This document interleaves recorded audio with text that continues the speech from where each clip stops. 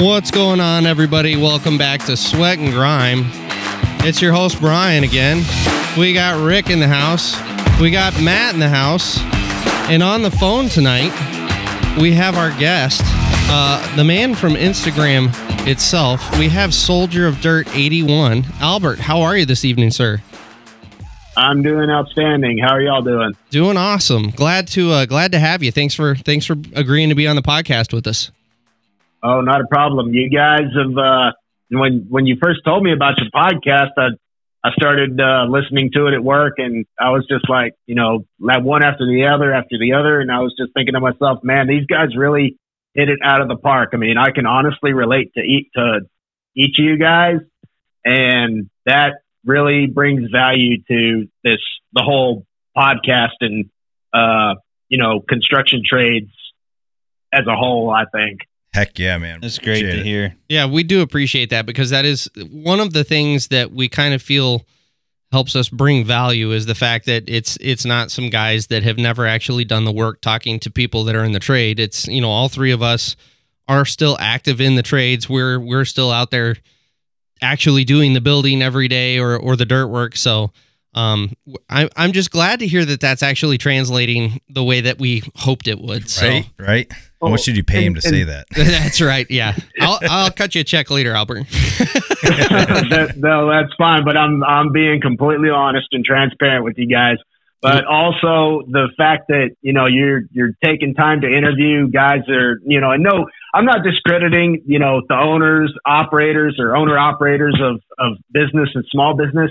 But it seems that most of the guys out in the field don't get the fair shake. And I'm, again, just glad that y'all guys decided to, I guess, take a whim on me.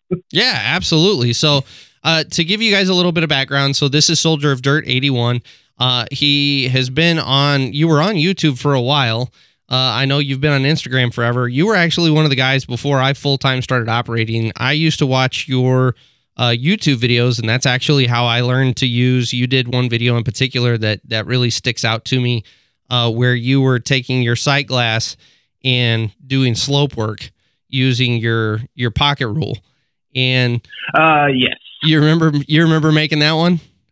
Yes, I do. And I was actually checking out my analytics, and I really didn't get too much into it, but I did see that video is still performing the best out of all of them. That's awesome. But sadly, any kind of slope work in regards to using stakes and using an eye level and an engineer's ruler it's sadly at least from my observation, even throughout social media and just the workforce in general, any kind of slope work, or even any kind of stake work to that effect has, dare I say, all but vanished from this industry. And it seems that GPS is taken over. Yeah, I would agree with you 100%. It's one of those skills that not a lot of people continue to value, and they don't hold on to. And, for the most part, you can get by in a world with GPS and total stations, but to have those skills in your repertoire, that's one of the things as true skilled tradesmen. That's what we talk about a lot is that the newer generations, they don't carry forward those skills, or they're not, I'll put some of the onus on the trades themselves. We don't do a good job of teaching the next generation those skills too, as part of it. So, well, we don't hold it accountable. We rely on the GPS versus the old school men used to get pissed if you'd pull out the laser and eye level just to check something. They'd be like, you're checking me?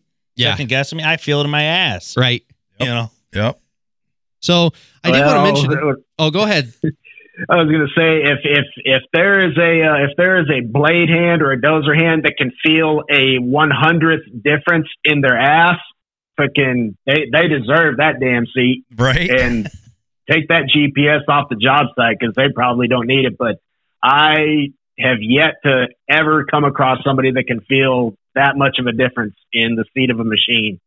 It's to that extreme. Absolutely. I will say one of my proudest moments. I'll pat myself on the back here for a minute, because it was a fucking awesome day. I had to level a pad they were setting up a concrete batch plant when I was back working with Dan's, and they just started shipping me trucks with millings on them. And they were like, make a pad. And I'm like, well, how big? And they were like, this fucking big. And it was, I can't even remember. It was probably 300 or 400 feet long by 300 or 400 foot wide. And the trucks are coming faster than I can keep up. I'm dozing as fast as I can to keep up with I think they had 4 mills. It was the year that they redid 96 up here. And so they had like 4 mills cranking out, and it was only to the end of the job that the trucks were running. And so I get this pad blown in with all these trucks going, and the blade hand comes down with his GPS. He sets his blade on all 4 corners. He comes over and he goes, "Did you have anyone checking this?" I said, "No." He goes, "You're within a tenth across this entire pad." I was like, fucking A.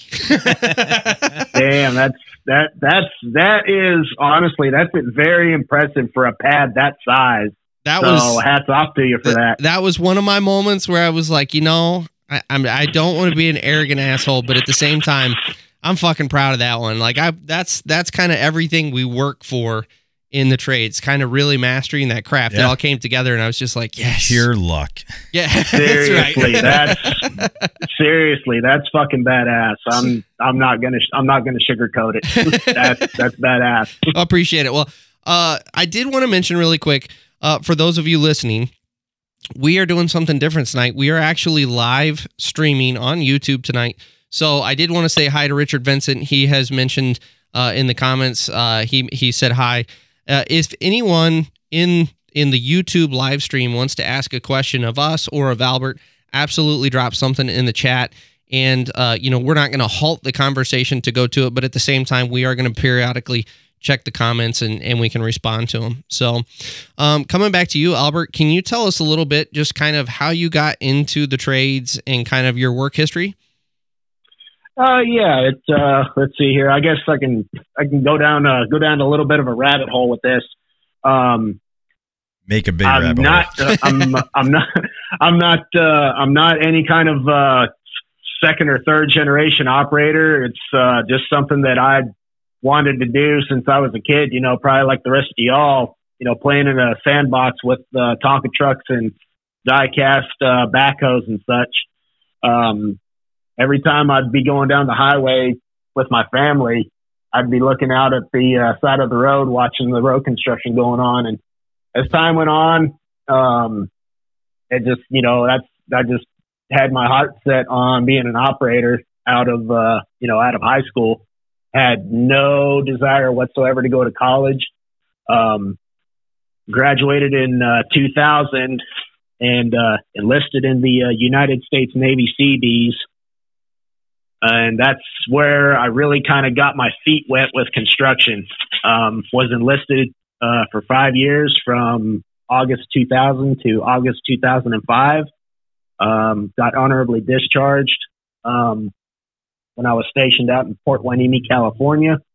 And it really wasn't until after I got discharged where I really got into earth moving. While I was in the military, the job I had was for vertical construction, doing a lot of concrete, framing, drywall, suspended ceiling, stuff of that sort. Now, was that on the barracks or the bases? Anywhere we were deployed to. Gotcha. I've got 4 overseas deployments under my belt. Wow. 3 of them were to contingency areas. Albert, I just want to thank you right there for actually serving for us. Yeah, absolutely. And doing what most people don't necessarily do every day. Oh, not a problem. I was glad to do it. And if I was in my 20s again, I'd do it again. Awesome. So where were you deployed to? My very first deployment was to Rota, Spain for 6 months. We did the project that I was assigned to. We were just building a small arms, a gun range, building the concrete slab, pre-engineered building, and that also entailed rebuilding the berms for the gun range. Also supplying that with potable water, and that was it for that deployment. Very cool. Now, was there like a crash course? You getting into this, or was it like getting that seat there, Albert, and build this shit? You're being a gunner, or you're going to be Carpenter.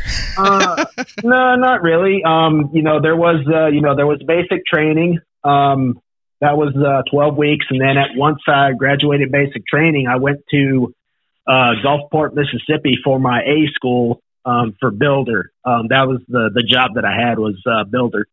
And you got your crash course in your basic math, how to read a tape measure,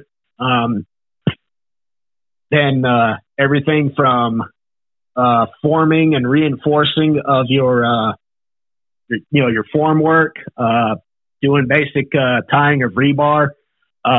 Then you would get place and finish concrete, everything from using your tumble-longs to your bull float, your mag trowel, and your finish trowel. CMU block. Right there, Albert, I do want to stop you for just a second, just to give a shout out to the masons and guys who work with concrete. Oh, dude. As an ignorant guy, I had no fucking idea there were that many different trowels. Like, I thought there was a trowel and a float. It's just a one thing fit all service. Yeah, exactly. Yeah. Like, okay, you turn it sideways and then it's a bull trowel or whatever he just said. Oh no, there's a lot more to it also. I mean, I haven't really touched on, nobody's really asked me about, this much in depth into my military service as far as the job I had. We're digging. Well, go ahead and keep going. Don't let us stop you here, Albert. That's fine. I'm completely fine with discussing that. We'd also did a little bit of training. This is all just in a span of about 14 weeks. This school that I went through. Excellent. We did concrete masonry block, CMU. Yep. We also did your framing, your rough-in framing for, your exterior and interior walls. Also hang and finish drywall, tape and float, paint. Also, your basic, ceramic tile. We would also had to learn suspended ceiling, like just in your office buildings, you have your suspended acoustical ceiling tile. Yep. That stuff we trained on that, and also composite asphalt shingles. You came out as a licensed builder. I was just about to say, man, what a broad education.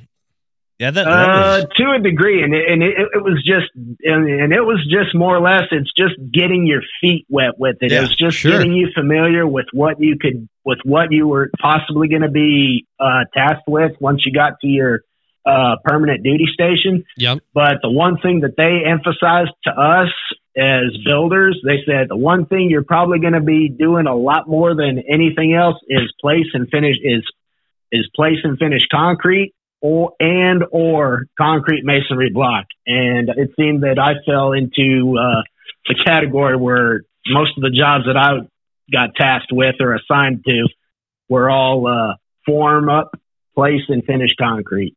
Excellent. Now, we kind of talk about people jumping into the trades and going to a trade school and then also going out and just getting a job at a construction industry to get their feet wet.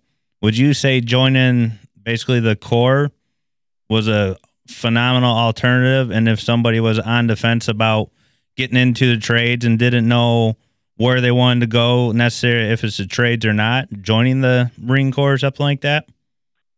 Yeah, well, for joining the military, if you did your homework and if the recruiter is upfront and honest about what jobs they have available, yep. That is definitely a shoe in. Now, if you ended up getting into something different once you got out of the military, it would at least show that you have the discipline and the self-starting, initiatives.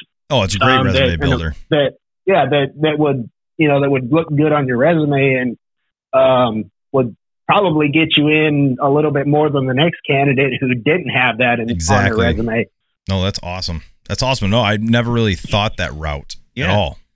I think it honestly gets a little bit overlooked and people just kind of just dive into something without even knowing. Yeah. So I think it's a phenomenal opportunity for somebody to really get in and get so diverse and have the experience and come out knowing so much more and got paid in training versus paying training. And another thing that I've been talking about a lot on my YouTube channel recently, I get the question all the time from kids was military experience really good to have? Yes. Contractors. Oh, it definitely is. Contractors love military guys because you've clearly got thick skin. You're clearly fine working out in the elements. You're clearly fine working long hours and busting your ass. Like, you check all of the boxes. Well, you could take order too. Structural criticism. Absolutely, you can absolutely. Until you got the guy that's done being told what that's do. True. You learn that, yeah. Right. But you know, I will say that, you know, you generally are pretty regimented and you've got your shit together, and contractors love ex-military. It is almost a shoo-in if you're ex-military and you've got any operator experience. Most definitely. Yes. And two, also a little bit, I didn't get the experience that I had hoped for as far as operating equipment goes, but I was able to kind of dabble in it a little bit. And, you know, and a lot of that, when I was in the military, that played a major role when they couldn't get people that were actual, you know, job description specific equipment operators to a certain you know, forward operating base, or if there were any more machines and they had bodies, I jumped right into it. Like, throw me on a backhoe. I don't know how to operate it, but I'm very proficient at learning, and I am completely comfortable with studying a book after hours to see how something works. Did you get that learning curve when you were fucking up and the instructor, the supervisor, come on, just started screaming at you because you just weren't performing what you were doing? What? To a degree. Yeah, to a degree. I'll tell you what really threw me for a curve is in the military. I was very familiar with the backhoe style control pattern, where your left hand would control your boom and swing, and your right hand would control your stick and your bucket. Once I got outside of the military, I got thrown into the excavator control pattern, and that was talk about a learning curve and getting your ass chewed out. But you understand what you're doing, you're thinking what you're doing, but you just can't. You're putting the blade down. You're doing 360s. I'll let you finish your story, Albert. Yeah. But I got a story as well about that. Go ahead. But yeah, it was all muscle memory, and it was retraining myself with that muscle memory. But one thing that really helped out that a foreman told me, this is really going to be really good practice for you, is they put me on a backhoe with a compaction wheel. And that's all I did was go around and backfill trench and in 12-inch lifts and run that compaction wheel all day. That's the way to do it. That was literally the fastest way that I retrained myself to go from backhoe pattern to that excavator pattern. And that was without hitting anything and without damaging anything, because it was all straight ditch. Yeah, that's very, very similar story to what I had. When I hired in at Dan's, I had come from the residential side, and my employer ran all backhoe controls. And, you know, I was a decent operator. So, you know, I finally get an opportunity to get in the seat of a hoe at Dan's. And the foreman looks over at me and goes, "You know how to run a hoe?" "Oh yeah, absolutely." "What do you need me to do?" "How much does it cost?" Yeah, that's right. And I said, "Yeah, absolutely." He's like, "Okay, go over there." And I can't remember what I was supposed to be doing. And I got in the machine, and you know how it is. The second you hit the controls, you're like, "Oh fuck, this ain't right." So I spent about 5 minutes jerking that machine all over the place, looking like a total idiot. And the superintendent comes flying over. And I raised the bar. I got down. I was like, "I'm sorry." I said, "My hands are backwards. This is not for me." He goes, "Go get on the hoe pack." I said, "Okay." Mm-hmm. And so I spent a whole day on the hoe pack retraining my hands. And eventually I got it, but it is a complete day of misery trying to retrain your brain.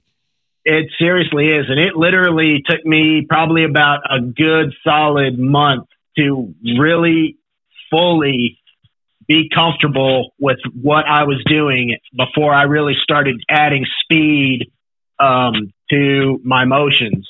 And Yes.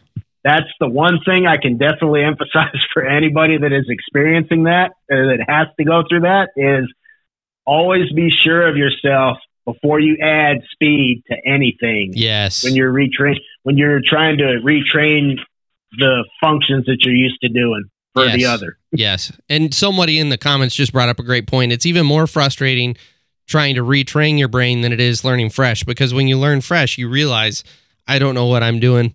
You're learning the controls. But when you're retraining your brain, you fully know what you're capable of. You're just not able to do it. Well, thankfully now we got the switch. That's true. In the newer equipment, the flip flop. Yes. Yes. So that's a lifesaver. And I had gotten into, like I said, I'd really gotten my feet wet, as a labor and doing that, retraining myself when Caterpillar came out with their 420D series. So that was when they at least had the control valve. You had to have a 10 millimeter wrench to adjust the valve. It over? And it was behind the left hand side rear tire. I can remember that extremely well, because a lot of contractors, they would rent those 420D backhoes, and some contractors would have it set for Caterpillar for excavator pattern, and some contractors would have it switched for backhoe pattern. So having a wrench handy at times was critical. And then strip it out once you get it where you like it.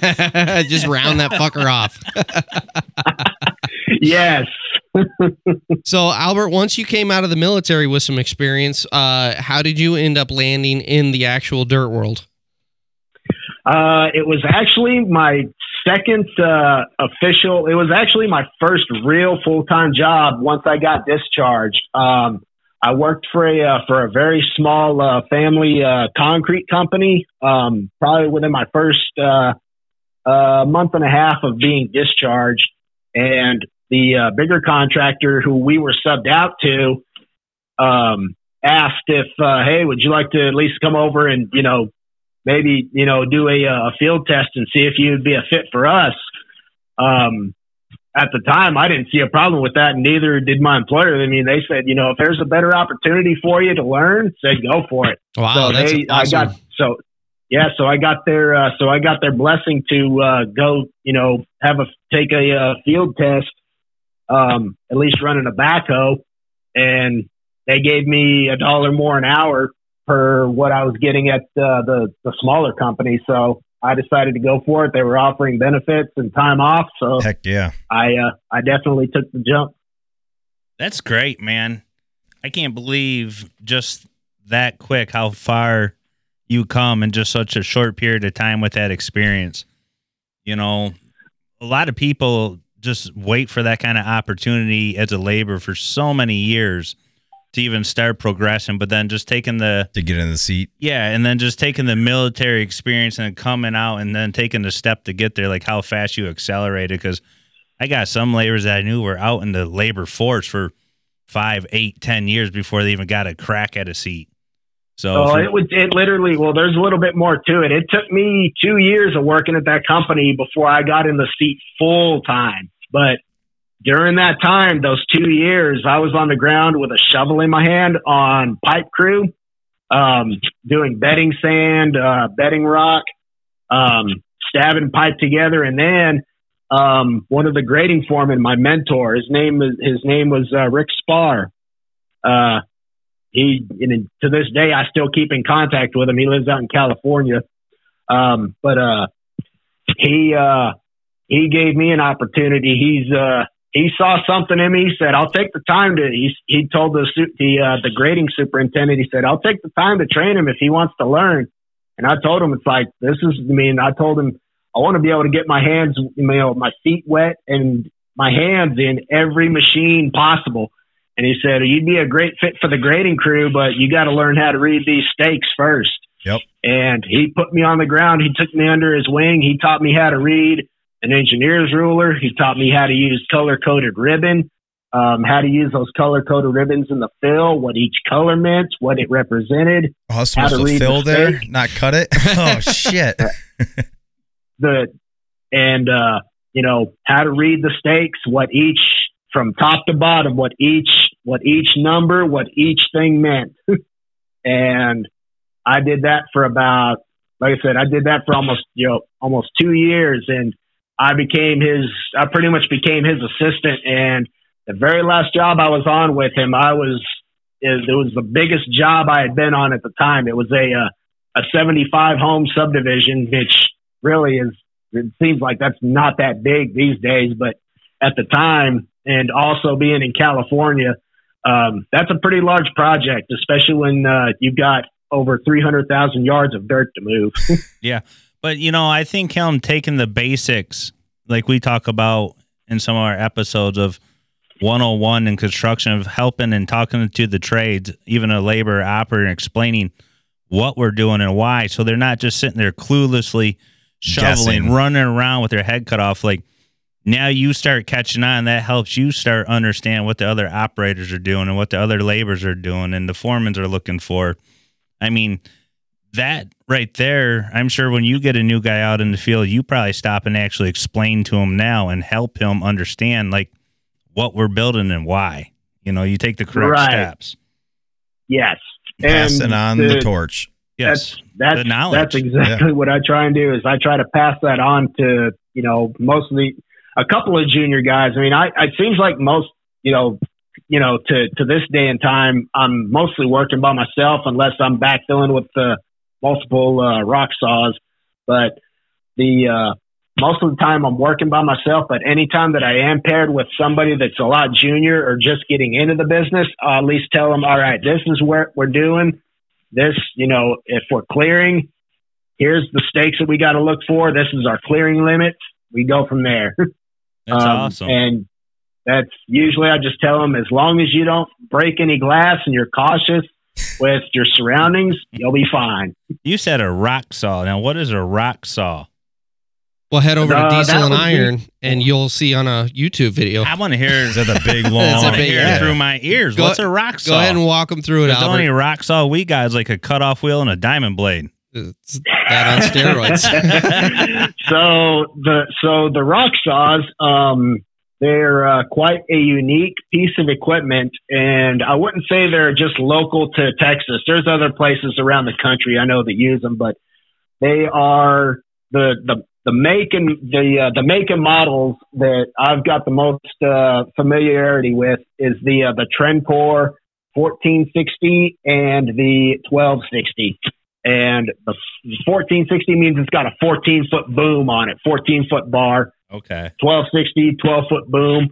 But all those are for is to pre-cut all our utility trenches, whether it be storm, sanitary sewer, water, or even dry.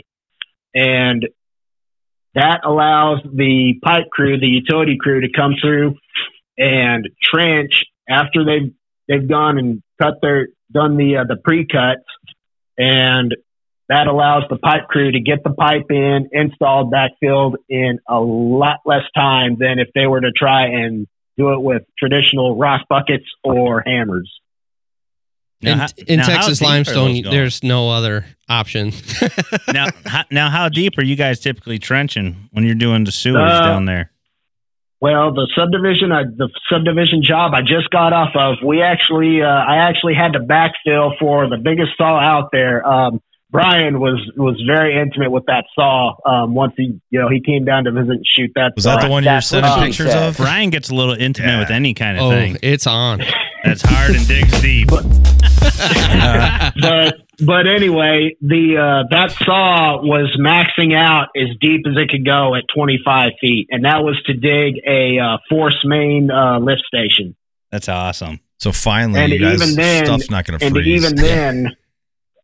even then, I also had to bench that saw down 2 feet, which luckily by the grace of God, there was a soft spot where I could actually bench the saw down. So I was that way going to they could say, get- how are you they benching could get down deep 2 enough. foot in solid limestone? A soft I spot. found a soft spot. Yeah.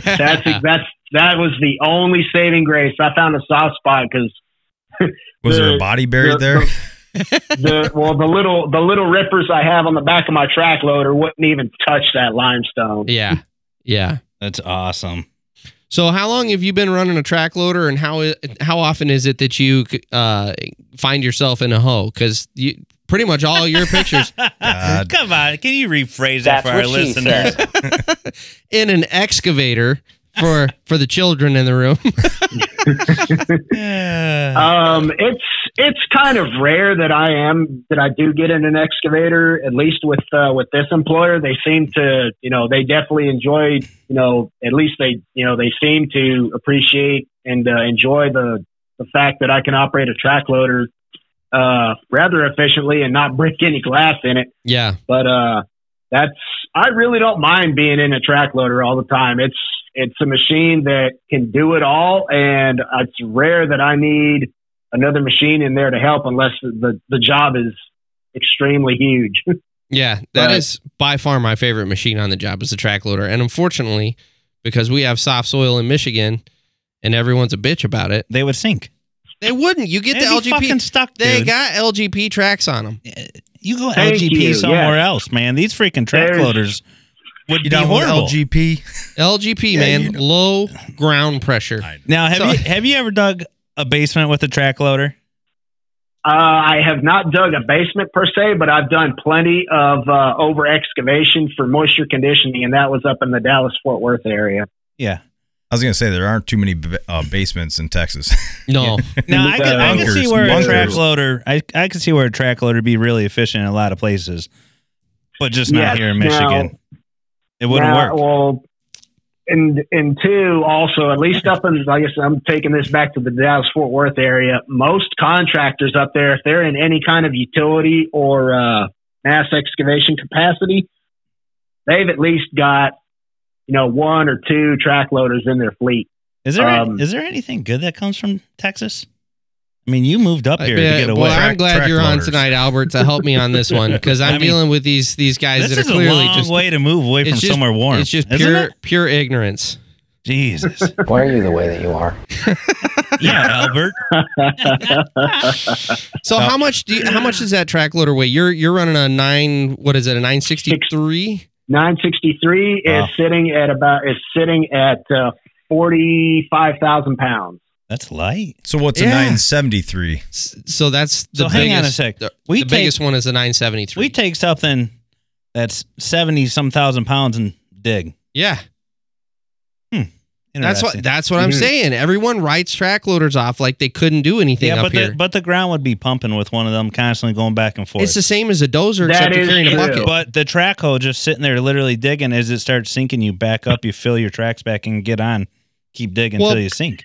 But that's where I'm saying I wouldn't compare it to a hoe. I wouldn't compare it to an excavator. I would Sandy compare it to ground more would be great like a dozer with or- a big bucket. and throw like a loader. throw it on a pipe crew. I don't know why we don't use them more on pipe crews in Michigan where we do have the soft soil. Your wheel loaders are We're struggling. stubborn, dude. You can't plow snow with a track loader. Yeah, there's the truth. You know? That is true. He does have a point with that. But with at least up in the Dallas-Fort Worth area, a lot of the pipe crews, they ran 953s, and some of them even had the feature to have the fusion coupler to go from a bucket to pallet forks for handling your bedding material or staging and placing pipe.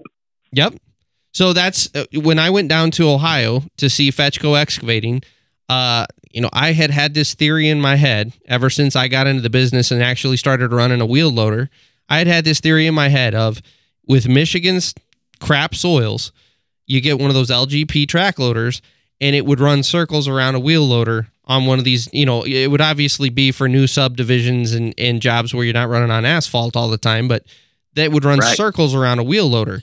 And Oh, absolutely. Absolutely. nobody up here did it. And finally I got to go see Fetchco and they've got two 963s and they are just all over that job site. They got a higher lift capacity than their wheel loader. Dude, they got to have some component. serious breakout force. Oh, absolutely. They're tanks. See, They're I'm just absolute learning tanks. about them. Oh. Yes. They're fucking I'm awesome not a machines. heavy dirt operator guy. It's like I'm a bulldozer with a carpenter. loader. Man, Matt's our building attachment. trades man. Yeah. So I'm like in awe about this I mean, thing. they got- I've never seen one. Oh, they're awesome. They would be really efficient. I thought it was a up dozer, here. but it's not. It's a dozer on steroids that can It's lift a shit dozer up with a instead of huge, push it. But you huge steer, I bucket think on you it. steer those things with your feet. The old ones you did. Old Not ones? all of them. Yeah. Okay, the Not old all of ones. them. You can still get them even with the some V of the newer pattern. ones. You can get depending on what the customer wants. Most dealers will accommodate you with either the joystick pattern or the V pattern.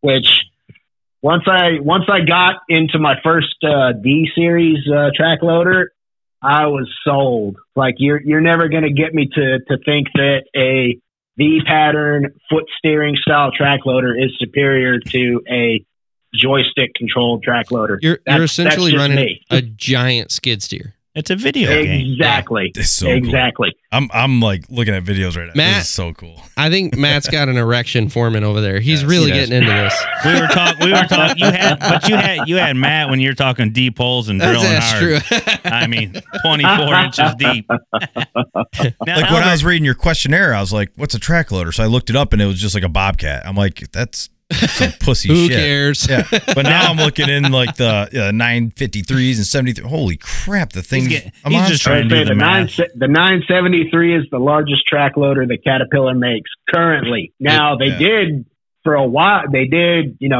decades ago, have a 983. Yes, that but that's thing was a obviously no longer in production. beast. Yes, and if you want to get more track loader content, let's do a little shameless plug. Check out Stutzman Gerbaz. I can't. I butchered his last name, but if you check out Shay Stutzman Gerbaz On YouTube? no, on Instagram, Okay. he plugs track loaders like nobody's business, Oh, I love them. I love track and loaders. he is over in Aspen, Colorado. Gotcha. Now, see, Yeah, I was he in has- Aspen, and we never had any track loaders. Really? No. Yeah, so It was you all didn't hose and dozers. get in touch with Shay. You didn't get in touch with Shay then. Yeah, apparently. So I actually, it has been a lifelong goal of mine to run a track loader. And I had finally lined it out with a guy in Louisville, Kentucky last winter that I was going to go down there during the wintertime when it was, cold as shit up here. And he was going to let me go out and work on one of their jobs and run one of their track loaders. And I set up the trip. My parents ended up coming with us because they were going to watch the kids for my wife and I so we could go on a date while we were down there and, just kind of make it a family deal. The guy stood me up. So to Ghosted date, you. yeah, he He totally ghosted ghosted me. Yeah. And so to date, I have not gotten to run a track loader. So one of these days, it's going to happen. He hoed you out because he just knew you weren't going to be efficient. Yeah, that's what it was. You know what I mean? The undercarriage and stuff's got to be pretty expensive there. Oh, that's a massively Oh, expensive. yes. And to let somebody come learn and practice from Michigan that traveled from Texas, I get where he's coming from. I mean, Whatever, Rick. now Albert, what's a typical day look like with you down there on the job sites, and what kind of jobs? I mean, you touched on some of the basics on clearing and pounding rock, but what's it look like in a daily life of Albert down there in Texas? Well, my day will, like most construction jobs, the day starts at 7, so I'll show up between 6:30, 6:45, check my machine out, and if I don't have any plans on me at the time, then it's just waiting for the superintendent to show up with a set of drawings with a tree plan, which will indicate what trees to remove and what trees will stay, if any, and then I'll just go around and sometimes, before I get too far ahead of myself, I'll either get I'll get a set of drawings or I'll get a PDF emailed to me that will entail the clearing limits, the limits of clearing, LOC, of the project that I've been sent to, and it's more or less just going around and chasing inside the limits of clearing and removing any trees that are in the road, the lots, anything like that are to be removed. And a lot of times, I don't know how it would be up in Michigan, but at least here in Central Texas, they'll include a tree plan, which will entail trees that are significant to be removed, significant to be preserved, meaning they don't come out. And they'll have a tree tag on them. All right. Yeah. And that tree tag will have a series of numbers that will correspond on the drawings or in the tree plan, whether that tree stays or goes. Now, there has been times where it's come, it could be a tree that's saved and it's, right on the edge of a curb line. I'll take that and call my superintendent and tell him, hey, this tree is falling right inside the curb line. Questionable. I'm gonna preserve it for now until I get the go ahead from you or somebody else to remove it. Smart. And that's usually as far as the clearing side goes. Any kind of clearing of the new projects. Other times I can count on one hand how many times I've had to go unload trucks with my track loader with this current employer. So that's kind of a rarity, but it does happen on occasion. The second most active phase of work that I seem to fall into is backfilling for the rock saws. And more about the rock saws is they are subcontracted to us through HL Chapman. And HL Chapman, if you're down here in Central Texas, you know who they are, and all they specialize in is rock excavation. Is that due to the fact that they have the equipment? Pretty much, it's just so expensive to have it. Yes, so they hit a niche. some of those saws are older than me, and I'm 40 years old. Damn, that's fucking old. So, but the Jesus, thing about man, those saws, there. well, the thing with those saws is they are all equipped with a Topcon GTS system. Now, it's not specific grade control where they just get down to depth and they push an auto button. It doesn't have any kind of automatics on it. It's indicate only.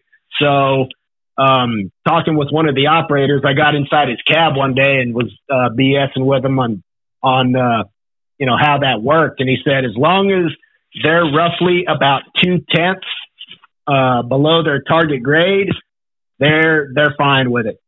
And that's only just so that way they make sure that they have enough rock cut out for their bedding material and the pipe. I'm assuming you guys call Mistig before you use one of those bad boys. Yeah. That machine doesn't care. Yeah, right. What? The city of Dallas doesn't have a sewer main anymore? Yeah, hey, not a big deal. Didn't even feel it. Yeah, that's shitty. So I do want to take a quick second here because we've been having some comments come in, and because of the conversation, I haven't doubled back to them. But okay. now that I know you've got some excavator experience, one of the questions was, and we can go around the room here. What are your thoughts on tilt rotators? My thoughts on tilt rotators, me personally, I think for a smaller contractor, I think they are a absolute perfect tool for a smaller contractor. There is, at least this is all just based on my observation and own personal, experience or lack thereof. There is a little bit of an initial cost up front, but over time, you are going to see that pay for itself because you are ditch work and everything, right? Yeah, so you basically can hydraulically angle the bucket side to side. All right. So instead of tracking around, yeah, exactly. There's a lot of benefits to it. It's going to lead to less wear on your undercarriage because you're going to just sit in one spot, rotate, place material, and you're also going to probably save money. Over time, it's going to add up, but you won't be wasting as much material. Say if you're placing rock or sand for a perimeter drain around a basement, I guess. All right.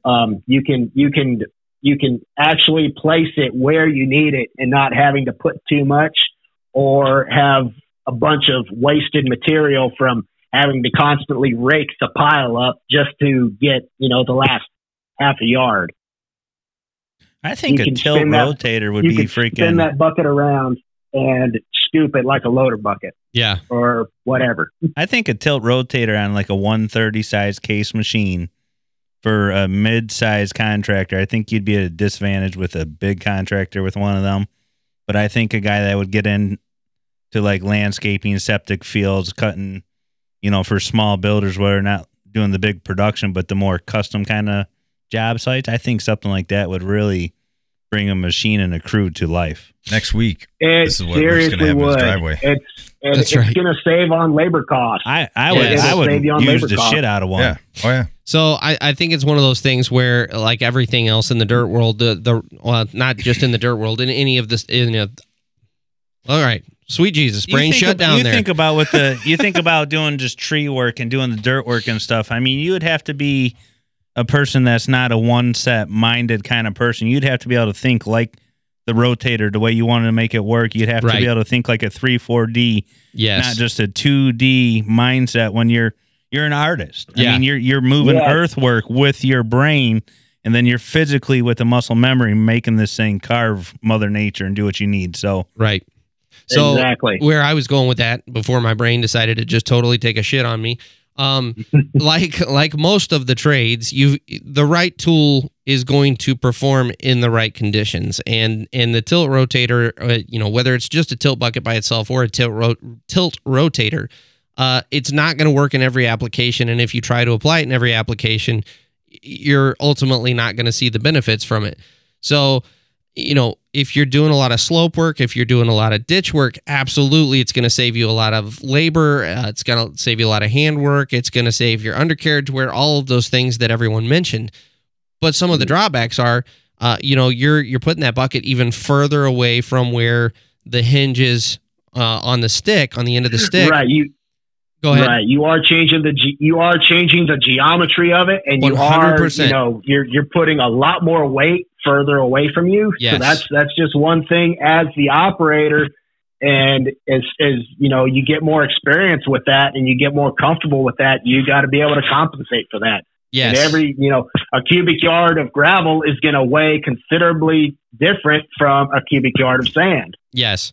Yeah, and it's one of those things. So you're losing breakout force because you're increasing the radius at the end of the bucket. You're decreasing the amount you can hold out there at the end of the stick. well, you're offsetting your counterweight now. Yep, exactly. So You're bringing a couple extra in pair the- of underwear. yeah, that's right. Well, too, also you can there's some that I think all of them now depending even whatever manufacturer for the tilt rotator is, you can take the actual rotation part on and actually just do I wouldn't call it a hard pin, but you could direct connect your bucket without the tilt rotator, so you gain that breakout force back without compromising the stability of your machine or run the risk of damaging the rotator itself.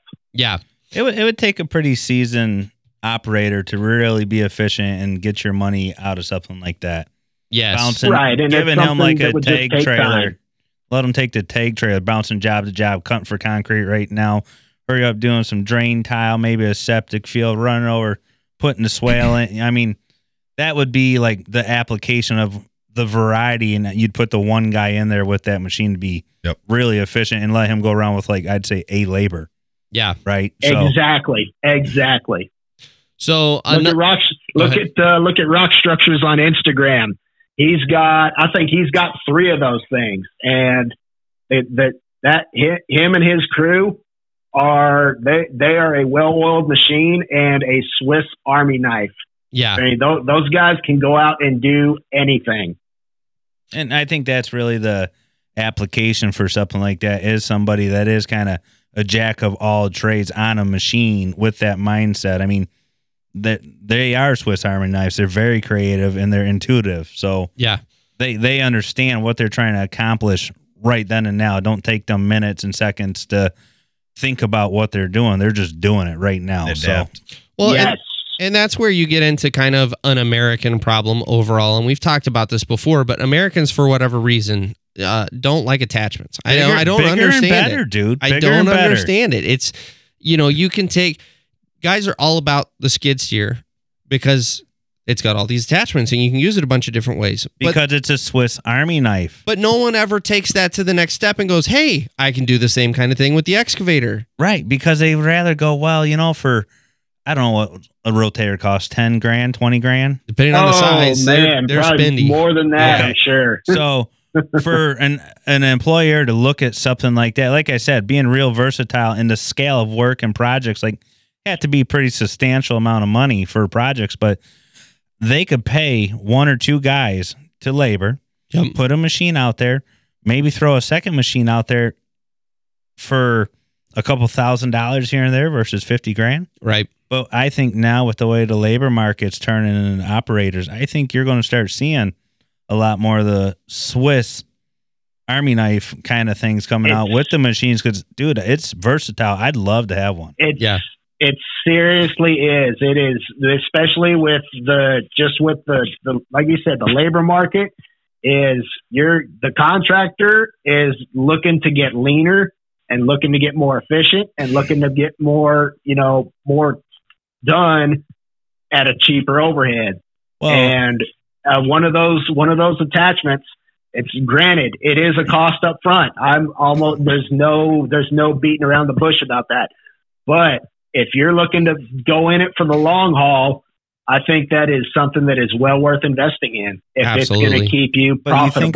you think about though, we could overcut it, pay the labor to compact sand or stone in it. We could over dig and compensate for a couple $100 in yardage on material, throw it in there, compact it, over digging it instead of sitting there trying to critique to 1-2%. So it's cost benefit. I get where we're going with the conversation, but initially the $50,000 up front, I'd rather throw another $700-800 on the job for this than go buy $50,000 worth. Well, but the way to think over about and over this, and over. the way to think about this though, it's the same thing we've talked about with like the iDig system and everything. You can't just think of a one-dimensional answer to the cost question. Correct. It's you got to think about the how much are you paying the two laborers to chase the hoe right now and grade that sand in. Plus you got the machine time. Go ahead, Albert. And not just that too, but it's like, how long is that going to, how long do you think that's going to keep progressing? And how much cost do you think at the end of the year you would have spent in labor versus an attachment? Now, granted, that attachment too, it might take a couple of years to pay it off, but would you also rather save the back and the morale of your guys and give them a promotion to the seat of a machine if they're trained properly? We're Americans though. We don't do think this that way, damn it.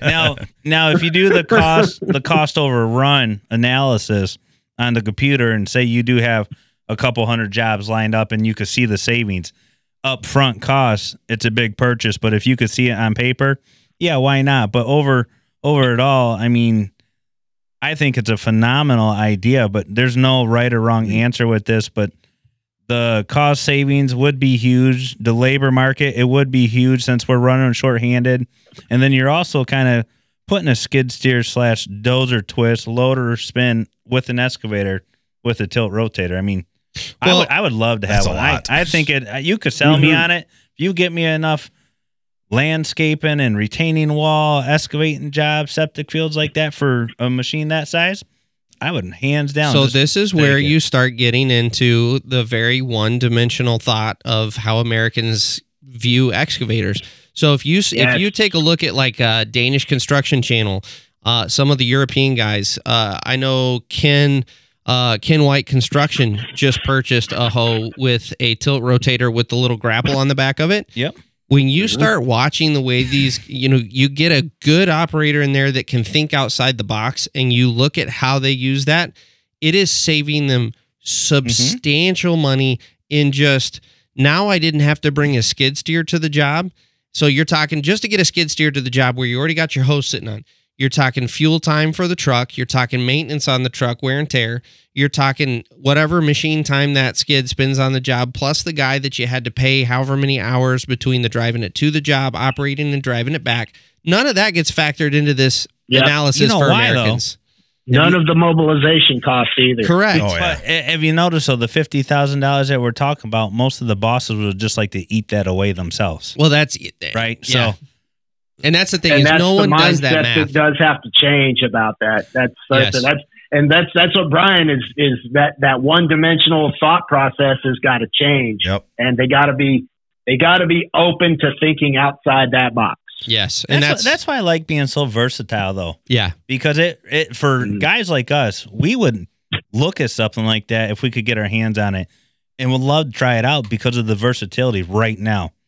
And I mean, you would be able to sell this right now with just a video, putting it on a job, just going, God, I wish I had this 10 years ago instead of the mindset. You know, sometimes we just put the dollar before everything. When's that making a diesel and iron? It's putting in a lot of cases, in some cases, well, dare I say, even a lot of cases, they're wanting to put the carriage before the horse. yeah. So let's switch gears. You know, I think we've got this one down. Let's switch gears. We had another question come in here. What do you feel is crossing the line with behavior from my boss? And what is just the older generation way of doing things? So where do you, I guess the question is kind of, where does that gap kind of, you go over it just being an old timer and this is the way things were to, hey, this guy's an asshole and I shouldn't have to be treated this way. I really think, I mean, that's a sensitive topic with some people, but I really think when it comes down to something like that, it's also starting to make the stubborn old generation and people realize that they need to evolve with the technology and the way things are taught with the younger generation to understand. I don't really think that there's a right reason to really yell at anybody anymore, but more of taking everybody to the side and explaining and talking and getting the best way I ever did when I had guys like that question he's asking is the leader. I would actually work side by side with these people, help teaching them, talking to them, getting to know them / working. So, right when the boss tells you to go out and do something and he gives you a deadline, like this got to be done by noon and you got to shovel 10 yards of material and throw in some 6-inch pipe and bury it by noon. I mean, that's not even realistic, but there are some people out there that do put these unreal expectation going, there's a machine sitting right over there. Can I start? Well, you're not qualified. You don't even know how to run it. Let me show you. Let me help you. And let's get through this together. I mean, there's a lot of scenarios that And a leader shouldn't even be a leader. A boss shouldn't be a boss. And They're setting everybody backwards. Yes. I mean, they don't dictate and delegate anything. So for somebody that's new getting into the industry, they also have to kind of understand where they're coming from and the criticism. Because before we used to have the trades, like when you came in, you knew something because you worked out on a farm or you worked with your uncle or your dad kind of in the trade. So the old timer guys were like, man, go do this, go do that. And you would half-ass fake it and make it, figure it out. Now these guys, they might not even started a lawnmower. Yep. And here they are with this shovel, like with this pointed end going, the fuck is this thing? Right. You know, so. Exactly. So And go ahead, Albert. with my take on it is everybody's going to learn differently. And like I said, if I get handed somebody that's brand new, never been in a machine, I'll take them through. The first thing I'll do, I'll ask the boss, like, do I have a little bit of time to get this person familiar with at least a walk around of the machine to at least know where their fluid checks are, where, you know, like where to check the oil, where to check the hydraulic fluid, where to check the coolant. At least give me some time with that. If this is, this is somebody that's never been in this business, and that's going to be around, and we're going to go ahead and, put him in a machine. Here, at least give me some time with this individual, so that way I can tell him, okay, this is how this machine works. But before we get to that, here's where you got to check. This is what you have to check daily: your oil, your water, your hydraulic fluid, your transmission fluid. Check all that out. Explain that to them. Show them where everything is. And there's other stuff that they'll come up along the way. I would tell them, it's like, here's my phone number. If there's a code that gets thrown, call me, tell me what it is, or tell me what the symbol looks like, and I'll come over there and I'll explain it to you what that is. Okay, this is something that is going to shut the machine down, or this is something that we can work through until a mechanic arrives. Yeah, you can spend 20 minutes doing what you just said, and it will save you thousands on the back end because your machine's not broken. Seriously. Yeah. Oh God. You know, for that question though, I mean that's like catch-22.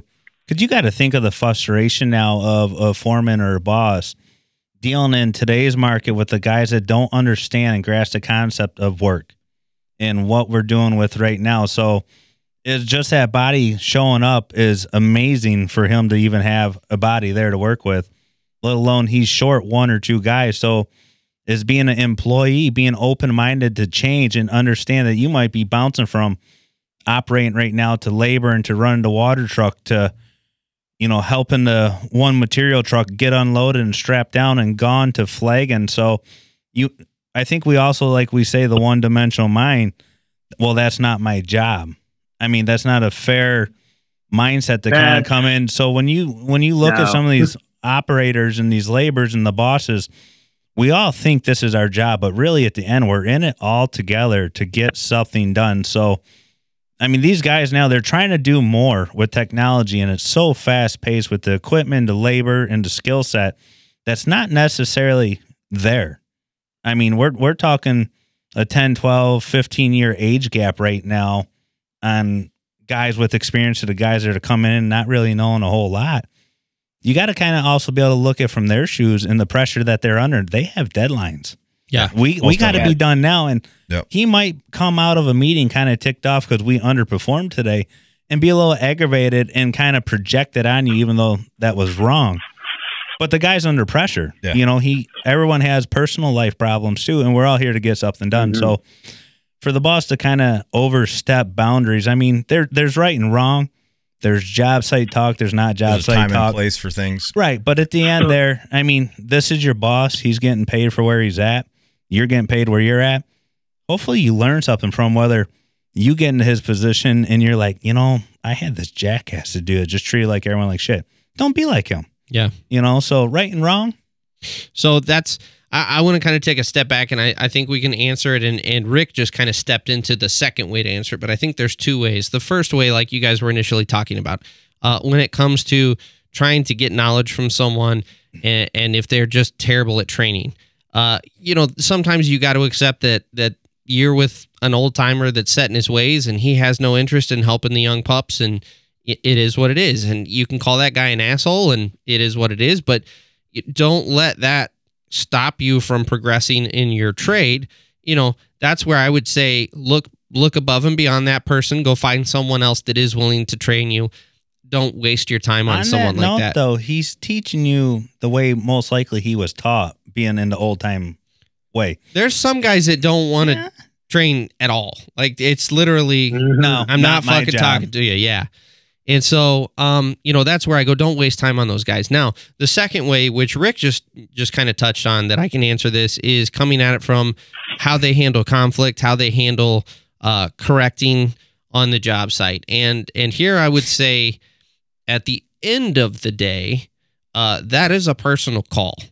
It's up to each individual on how much you're going to take and how much you're going to put up with before you throw in the towel. But you do need to come into the trades understanding that this is not an office job. People don't give you polite courtesy emails when you screw up. Like Rick just said, people are under tight deadlines. There's a lot of pressure, a lot of stress, on top of the fact that, you know, it's just kind of accepted construction vernacular that you're going to get screamed at and you're going to have some F-bombs thrown your direction. Now, where it crosses a line in my mind is when it's not about correcting the problem and it's a personal attack. It's you're an idiot. It's you're never going to amount to anything. When it's the problem is with you, the individual, not with the fact that you screwed up. That's where we're definitely over a line. Those are big red flags. Right? Yeah, absolutely. Absolutely. I mean, that's from... There's got zero place in it. That's like shovel throwing, hammers coming, dropping the bomb. Yeah. But I think you're right, though. The way you just said all that was perfect. And I want to reiterate that, though. You need to know when you need to quit successfully and move forward on... Yes. This is like the situation now where tomorrow, if something goes off, I'm having a bad day and he says something else, I legitimately might just fucking take a swing at the guy out of anger. Yeah. So know when to quit and value your self-esteem too. I mean, yes, quitting is a good thing. Well, and I was gonna say, it's a two-way street here. So I've told this story before, but I had a foreman that was he was a notorious asshole, and everybody hated working for him. Story. And he would not ease up off of me. I was learning how to run the loader. I had no idea what I was doing, and I'm trying to follow his directions, but every time he calls me, he screams at me. And finally, we're in the heat of battle in rush hour traffic in the middle of Detroit, and I'm trying to swerve through traffic with a side dump bucket full of pea stones. So if you make one wrong move, you unload half the bucket in the middle of live traffic. Like, it's a high pressure, high stress situation.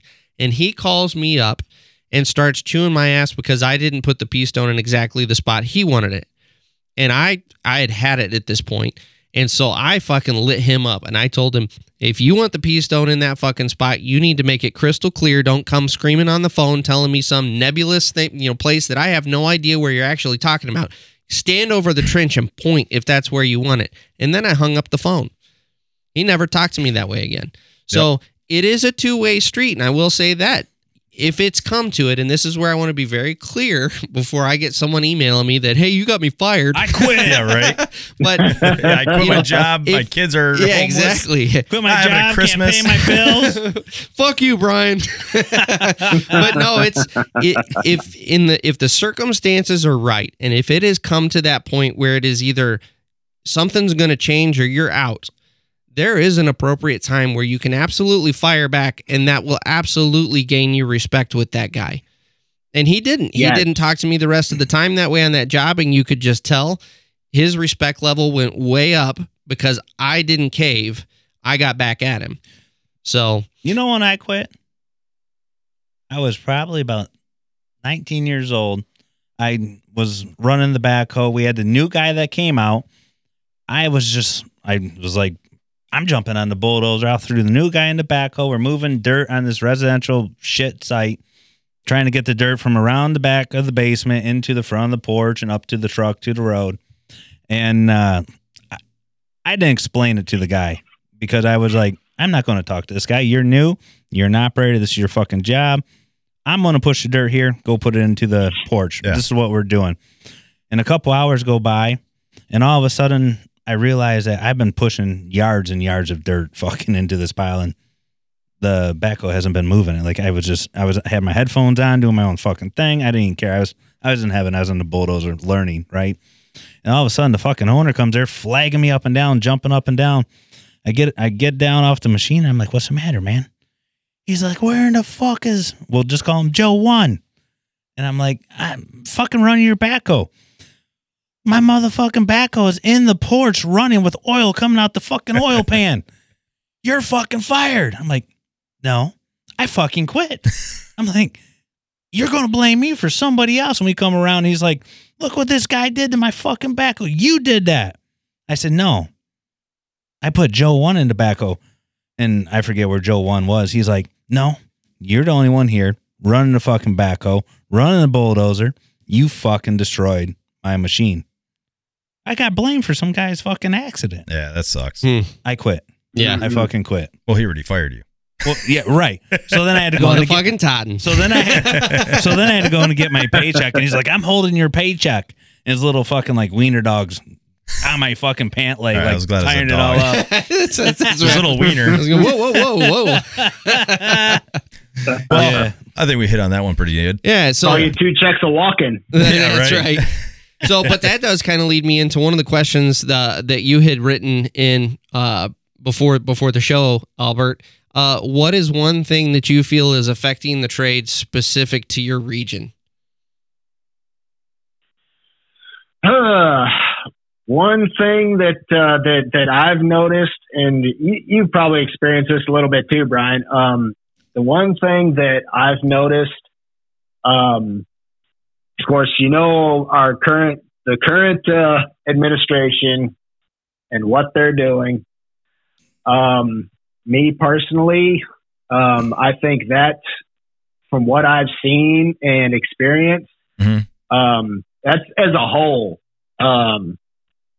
the abundance of cheap, illegal labor.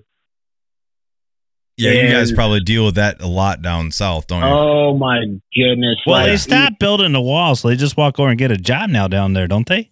Exactly, and a lot, and this is all just based on my observation and what I've, like I said, my observation and my experience. Just setting eyes on some contractors, they will just find anybody that's got a fake Social Security number. They've got kinfolk, or they're kin to somebody in a let's just use a concrete company for an example. Yep. And they'll hire their whole family and pay them cash, and probably pay them $12 an hour.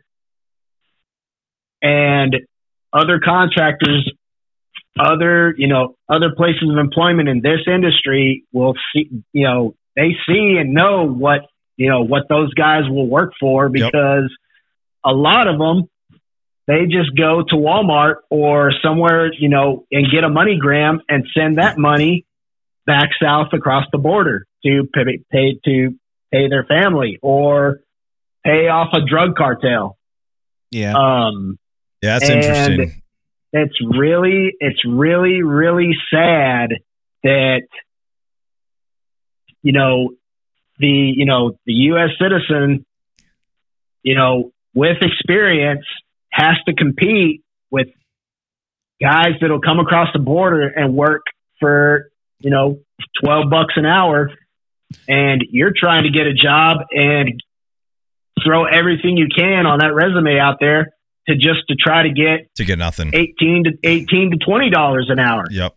When they know very well that, well, why should we pay this guy $18 an hour when we can bring, Fernando across and pay him $12 an hour, and he could probably just do the same. He could do the same thing that this guy's doing, but we don't have to pay him as much, and we can pay him cash.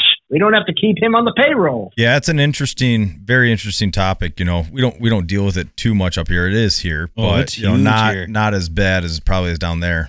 So you've got a couple things that play into that. Obviously, what you were just saying, Albert, with the illegal immigration problem is pretty huge in that area.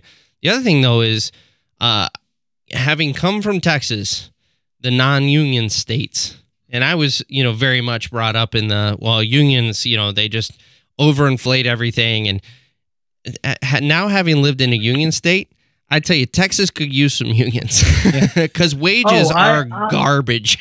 Well, on that same note, though, I completely agree. On that same note, though, we got work visas up here. I got a buddy that owns a huge side company from here and down in Florida, and we have work visas for them to come in. And they put it's like the BV2 program or something. They put in for them to come up here and work constantly. And he told me that if a white guy would walk through the door at $15, $18 an hour or more, I would hire him. But they're not walking through the door. A car drops at our shop, family comes walking in looking for better. So yeah, and they're there to work. The struggle is real because they will work for less. Yeah, but the government programs that are in place and everything. I mean, this is also part of the problem with the labor force in general. But these guys, they will work for a little bit less wage, but they are some of the hardest working people out there. Yeah, I mean, yes. I can't knock that for the way they are wanting better, and I understand where you're coming from.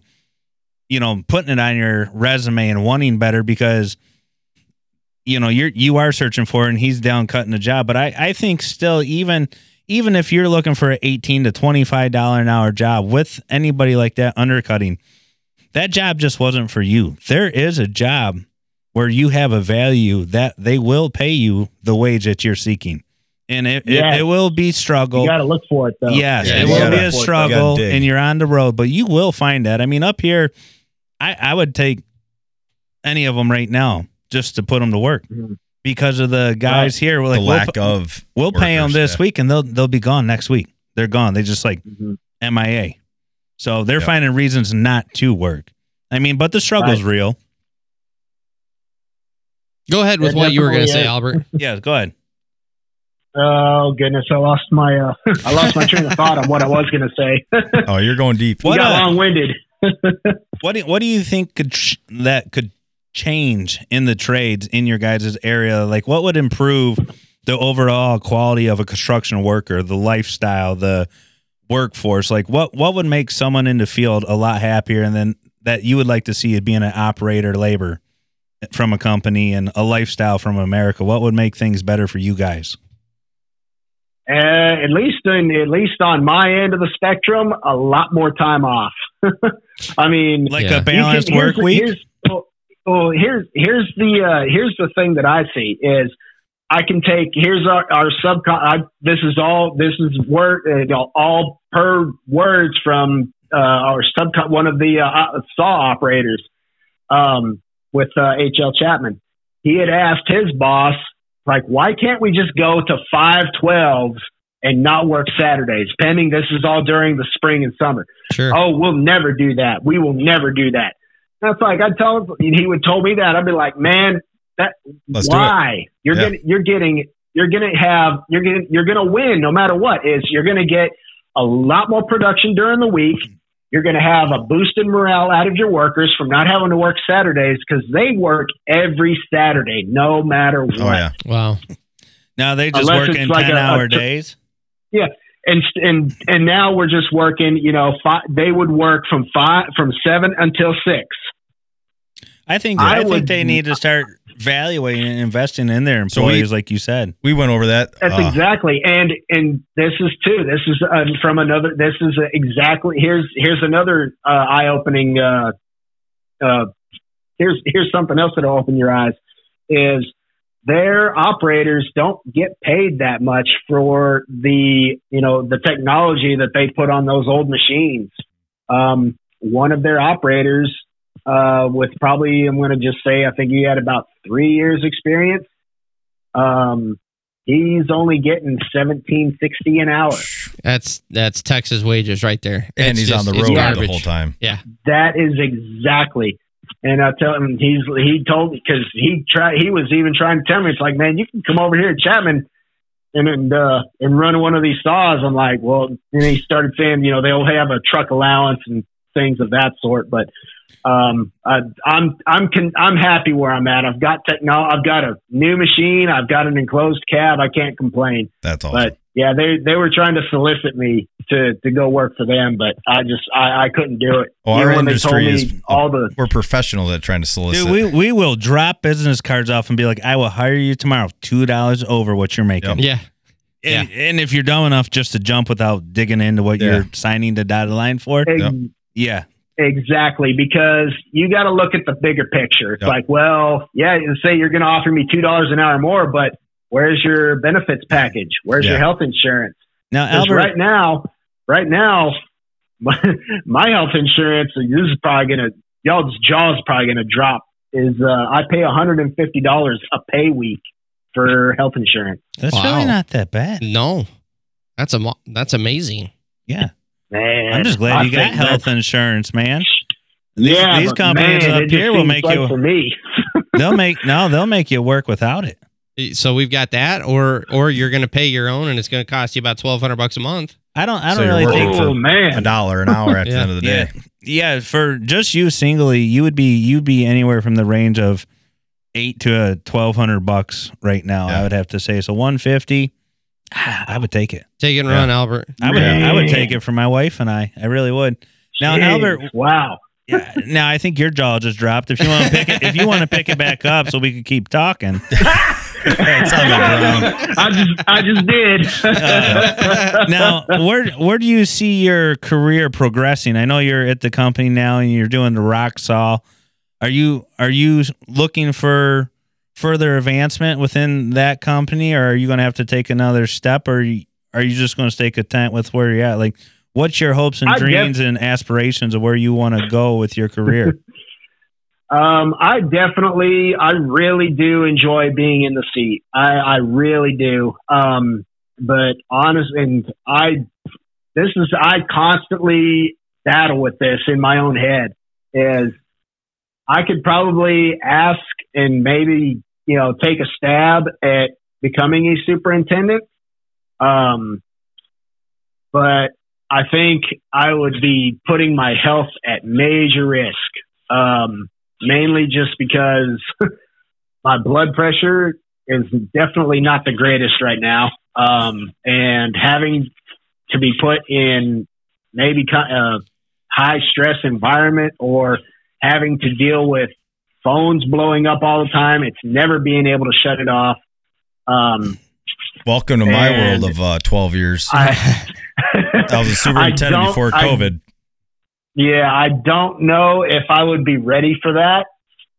It's a big leap. It's a big leap, and yeah. But you know what? At least he's starting to see the value because everybody races right to the top. Oh no! That just because you're the boss isn't. It was better being the operator. Yeah. Oh God. Exactly. There's so many days that I wish I'd look at my laborers and be like, "Can I just take your push broom and just do that all day?" Now, what would you want to see, Albert, if you were going to be? Let's say you did take the step. Just being humble and being in the seat right now, not projecting yourself, but what would you want to see in a foreman that was the leader and the boss? And now let's just say that was you. What would you see that you would reflect into the world of construction as the guys coming up? Like, what would you want to see and what would you reflect? As in the next generation and operators, or I'm just trying to get your question. If you took the step let's say Albert took the step as being the foreman, not saying you're going to take it, but if you did take it, what would hopefully you would reflect onto the new guys coming in, and how would you want them to kind of look at you from the perspective of you being the operator today? I would just at least hope that they are able to perform the jobs that I can do, but I'm also not going to task somebody with a job that I wouldn't be fully capable of performing myself. I like that. If somebody is struggling with something, I'll get in there and work side by side with them. Yep. If it's having to help shovel, run with the blade crew and shovel and broom base off of a curb, I'm going to be right in there with them, either with a shovel or a broom, getting that curb done, because a lot of your blade crew is, they want to get stuff done quick. They're putting down blue tops. They're asking, when can you have this done by so we can bring the primer truck out here and get ready to pave? The faster you get that done, hopefully your upper management will see that and be like, hey, these guys busted ass. Yeah. Hey, that reflects good on your leadership. Leadership reflects, from your crew. I think you'd be a great foreman, Albert. Yeah. So now your eyes might bleed like Gila Monster, but every box that I have written on my lap, I think you checked every the boxes. So if you're ever ready for that step, man, don't hesitate. I think you'd be phenomenal. Besides a blood pressure medicine, work on that. I'm going to be working on that. Come just get your emailing skills up to par. Yeah, that's right. Yeah, that's another part that I do lack as far as the paper administrative side of things. That's something that I know I would struggle with, because nobody had ever taught me that, and in some cases I would have to do that, with previous jobs. Like, well, let's see here. How many linear feet or how many square feet of road base did we lay today? I'm trying to, track that stuff down. 10 buckets. and sometimes I'd fail at it. I'd tell them, it's like, look, I didn't get this information because I didn't have it. And I would feel that was my fault. Thankfully, there's software and stuff like that for nowadays guys that make other leap. When you get into a larger company, it's pretty easy to use your software for daily reports, all that stuff. And, if you have good field workers that also can get on that software that can add into, so it helps you finish your reports, get up to par so you can get all the rent management. And now they can't even run a machine, but they understand that you're putting down 100 tons of material by the day or hour. And now you'd be able to look flat going, I was really busting some ass for these guys. This guy needs to step it up here. Well, and on top of that, the other thing you got to take into account is when you cross over to the foreman superintendent role, you're no longer, you can, optionally, you can be a working super, but for the most part, you're spending your day doing those sort of calculations and those measurements and inputting numbers. So it's not like, your current situation, you spend all day in a track loader and then you go, oh, fuck, I forgot to go measure all that. Well, and also you hope that somebody in your position that's moved up that you just took over for teaches you, kind of like you did with the guy at the backhoe, Exactly. So it's just a different, you're not working with the machines, but now you're working with the technology and the management and stuff like that. So it's all about training. It's the same on both ends. Then you get to take the point, though, of dictate and delegating what machines you need here and there and what operators to pull from and labors. And then, you're basically just taking when the coordinating, and then when some problem arises, you've most likely already been in the seat and the experience. Yep. You know how to defuse this situation and get through it, whether it's an argument between two guys or a truck driver miscommunicating or, fucking up a fire hydrant. You've been there and around it with some experience and some knowledge to get to the end goal. Yep. Exactly. You can put the fire out before it gets too bad. Yeah. Right. And at least here, when you become a superintendent, your operating time pretty much is non-existent. You're in a company truck and you're going from job to job and you don't sleep, putting out fires, having meetings, stuff like that. And trying to, put out fires if, your employees are missing hours. Yep. Well, Albert, we're sitting at an hour and a half, man. Like you, legitimately, I know. You killed it. This was a great interview. Is there any kind of last words you want to add in or anything you want to plug? Not really anything that I want to plug. Any advice for the new guys? Hold on. I got a question. Is there any advice for the new guys that you would give thinking about getting into the trades? Like what advice would you give someone that's on the fence of taking a step in the trades or not? If you're on the fence of getting into the trades, I'm going to tell you, go ahead and take that leap, because no matter where you go in life, if you get a skill set where you're working with your hands, you could have a job anywhere. Yeah.